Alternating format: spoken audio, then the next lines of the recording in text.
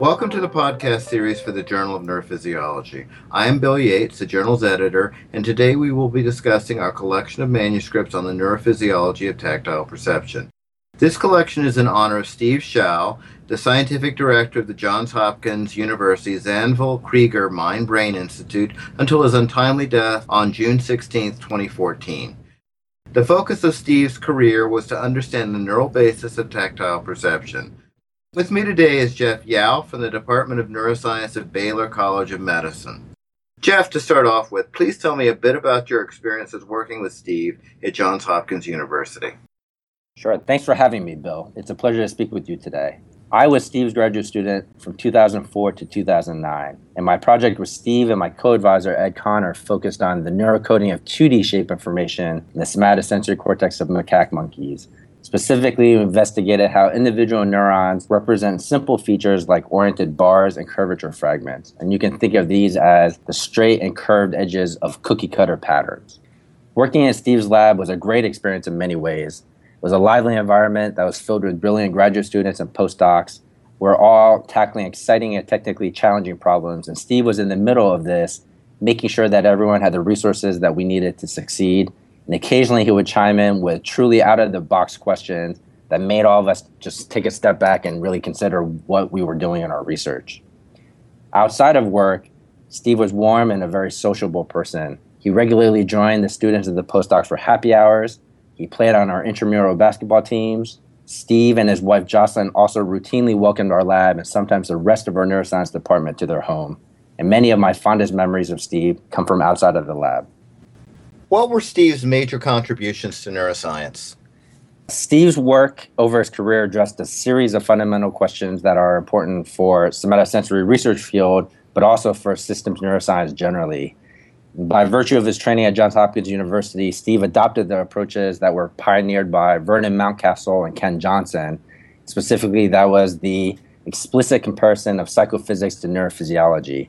And Steve, throughout his career, applied that approach to study things like roughness perception. So how is our sensitivity and perception of surface roughness related to the representations of these patterns in the peripheral afferent system?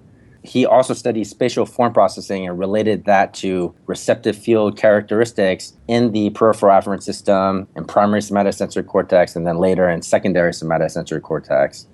And this was really a general framework for the way that Steve addressed the questions in the lab. And so we also applied these types of approaches and analyses to the study of tactile motion and relating that to the neural processing of visual motion. Later on, Steve became much more interested in understanding interactions between proprioception and cutaneous signaling, and also in the role of attention and how that shapes feature-selective neural responses. So many of these questions are still active fields of research, and I think Steve's work really contributed to laying the foundation that the current research is being built on. You contributed an article to this collection. Can you tell us a bit about your article and its significance?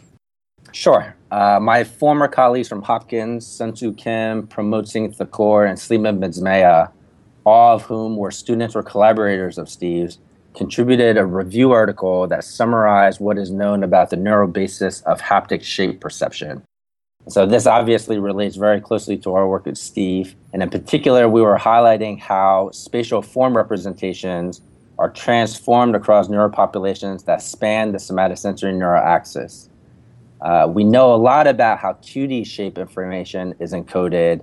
There are representations that are initially isomorphic with respect to the stimuli, and then these isomorphic representations then give rise to more explicit representations of simple features like oriented bars and edges. And then at higher levels in cortex, these then give rise to more complex features like curvature or angled contour fragments.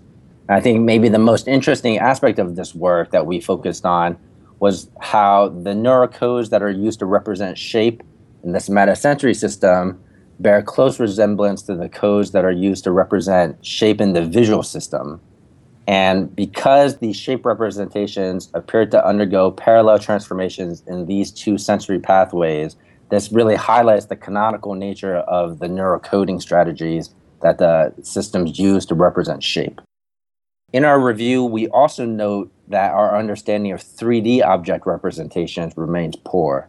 This is because 3D object processing requires the interactions of cutaneous signaling, which is what is going on the fingertips, and proprioception, which is our sense of where our fingers are. We have a very limited understanding of how these submodalities interact. This is an issue that Steve expressed great interest in, and it remains an area of active research for multiple labs, including mine. And I'm excited to see where the field goes.